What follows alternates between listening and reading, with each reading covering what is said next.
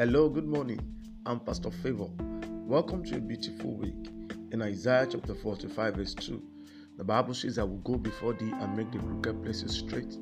I will break in pieces the gates of brass and cut in sunder the bars of iron. The Lord has promised to go ahead of you this year to make the crooked places straight. Every trap, pit, and whatever the enemies have projected for your fall this year, He will destroy them all. Also, He has promised to cut in sunder the bars of iron and break in pieces the gates of brass. This means that whatever stands as a stumbling block to your fulfillment, advancement, and promotion this year, the Lord will destroy them all in the name of Jesus. Nothing will be potent enough to limit or hinder your greatness. No matter the evil in this year, you and your home are shielded because the Lord your God in your midst is mighty, according to Zephaniah chapter 3 verse 17. It will not only save you, but also cause you to rejoice.